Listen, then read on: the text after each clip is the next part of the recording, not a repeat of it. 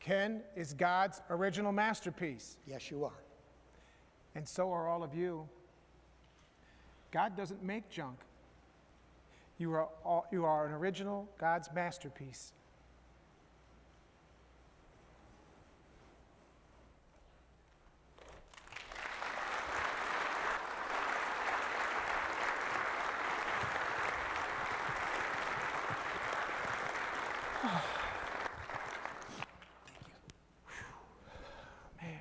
Well, do you feel up to some chiseling?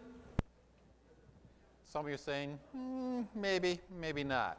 The reality is that all of us need that chiseling in our life. And interestingly enough, sometimes I think we'd appreciate it if God would come and stand alongside of us and point out some of those things that we're holding on to, some of those things that keep us from really living in that renewed image of God that Jesus wants us to live in.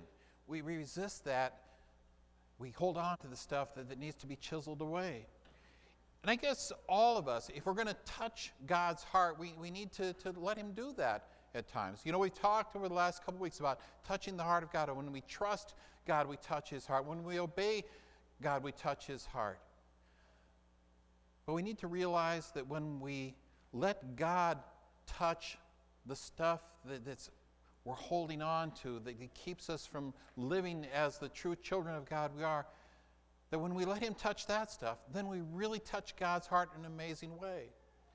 And all of us need that from time to time, that chiseling of God. And it's interesting how he often does this.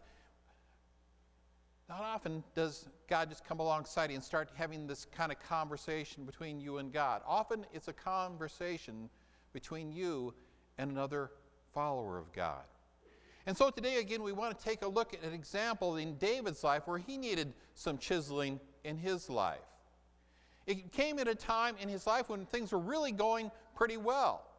Isn't it amazing sometimes in our own life how it's easier to trust God when things are tough? It's easier for us to obey God when things aren't always going so well. But there was a time in David's life, if you turn to 2 Samuel chapter 11 and 12 with me, we're going to see that time in his life. King David had gone through some tough times, but now as we get to this point in 2 Samuel, David's life was going pretty well. He had gotten most of the wars that he needed to fight behind him, and he was living in a palace. Things were going well. It tells us that he had several wives. Now, I don't know myself whether that's a good idea or not. I mean, I think one is plenty. But he had several wives, and it's helpful to note that in the context of what happens, because he gets himself in a situation where he ends up having a sexual affair with Bathsheba. And it wasn't like he needed another wife to have sex with. He had plenty of wives for that purpose. But he kind of got himself, I think, into what we can get ourselves into in our life, where we begin to feel we're sort of entitled to certain things.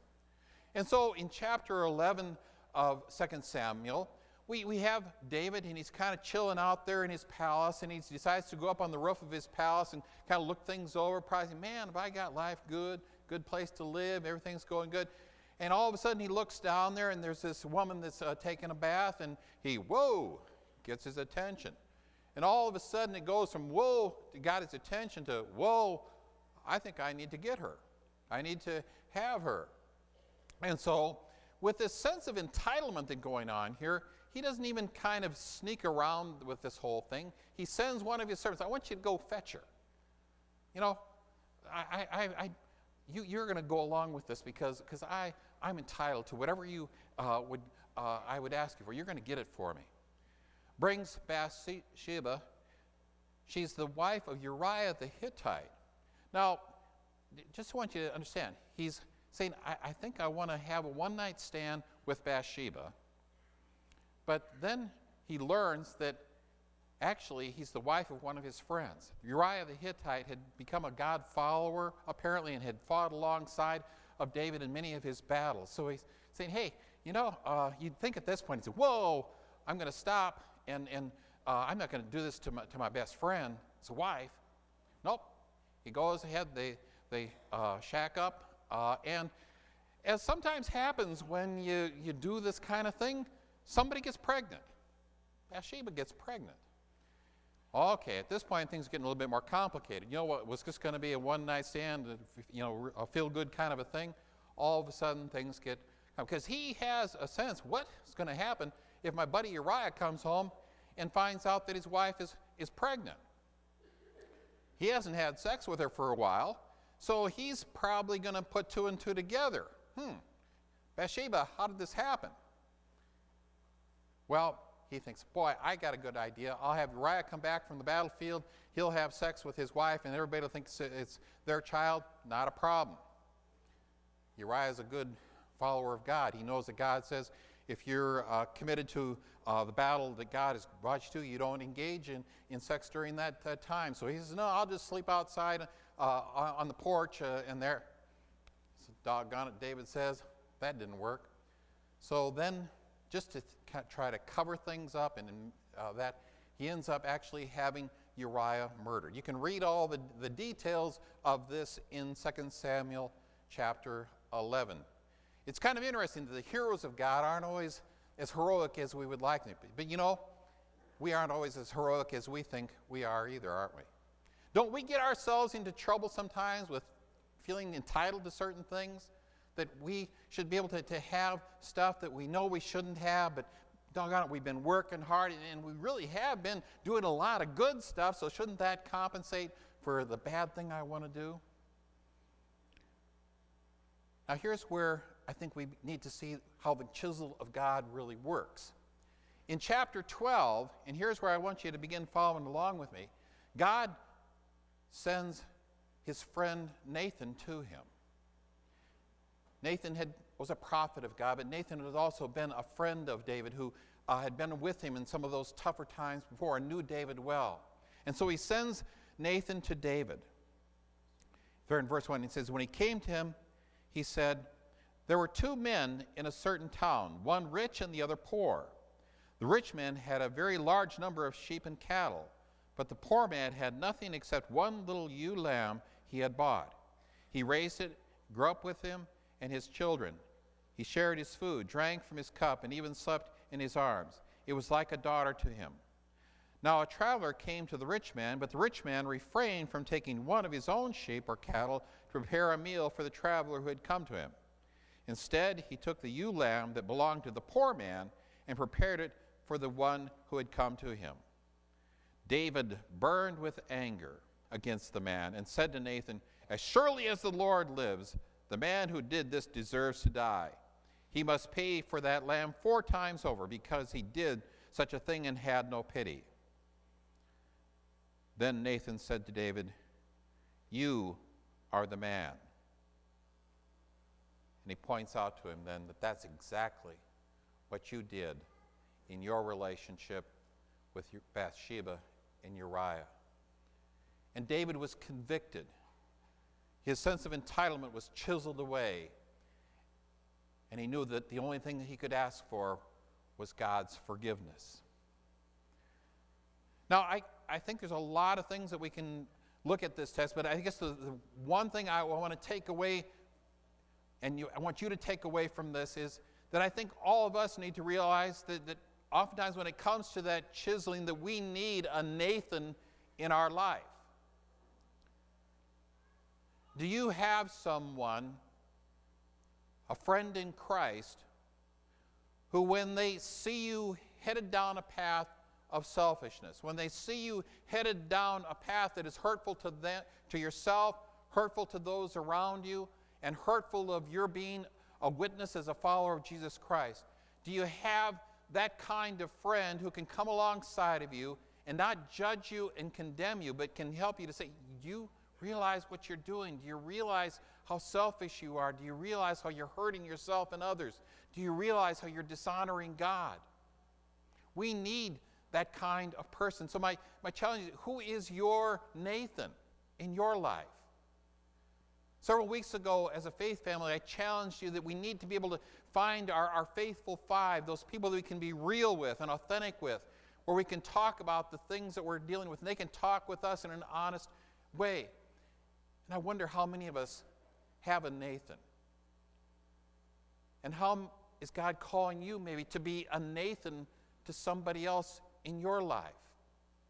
where we engage in that time of helping people break down some of that plasticness that often we bring to church,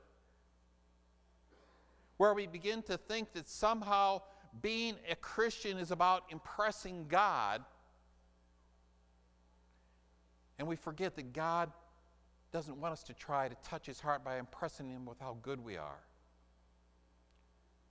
God wants us to touch his heart by being real with him and letting him know that we need his mercy and his forgiveness. In Luke chapter 18, Jesus told this story because there were people in his time too that thought being religious was all about impressing God and showing off how good you were. He tells a story of a Pharisee who goes into the temple and he's praying about himself, Jesus says. God, aren't you impressed with me? I do all these religious things. I'm so good, and I'm not as bad as that person. And then he compares him with a tax collector who comes into the temple and says, Lord, I can't even look you straight in the face, but have mercy on me, a sinner. And Jesus says, I want you to know the one that impressed God was not the Pharisee, it was the tax collector. David, in Psalm 51, he realized that as he could be real with his badness, real with his sin, that that's what would touch the heart of God. He said, a broken and a contrite heart, O God, you will not despise. But how many of us get God close to that broken heart of ours? How many of us really get real with God and let him touch the badness in us?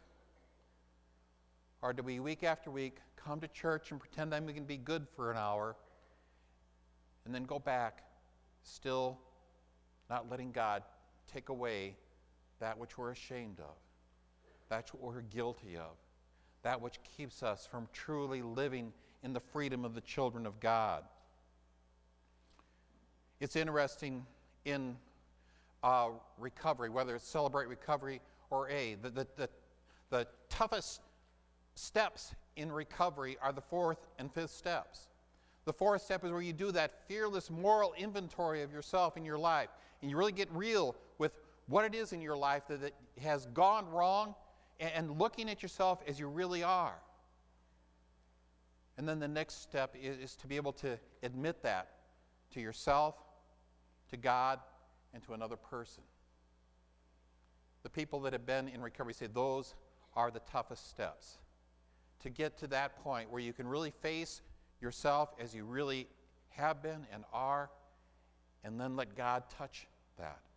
Today, our challenge is for you to touch the heart of God by letting that happen in your life.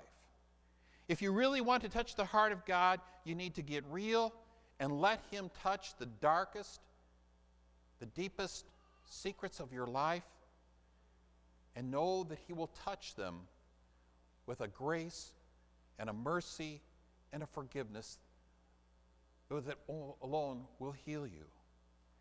Jesus promised that he did not come to condemn us, but to save us. Jesus promised that he came to bring a healing to that which needs to be taken out of our lives. The rest of this service is going to be an opportunity for us to begin that process. For some, it can begin today. For others, it's going to be something where you're going to need to start getting close to someone you trust and talking about the things that you've been holding on to. What we want you to do, though, is to see that this is a time to let Jesus touch you. Because you're not going to impress God with your goodness today. What you can impress God with is your realness. To realize that Jesus has already touched whatever you're ashamed of. Jesus has already touched what you're feeling guilty about.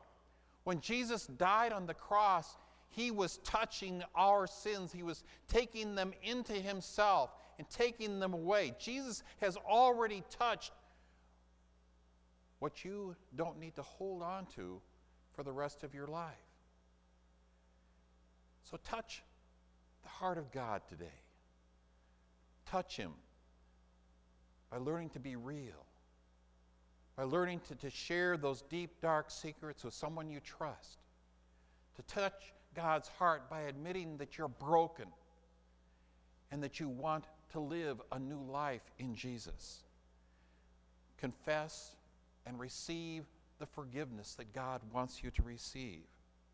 For He wants you to live a new life, a life free from all the garbage, from all the things that need to be chipped away.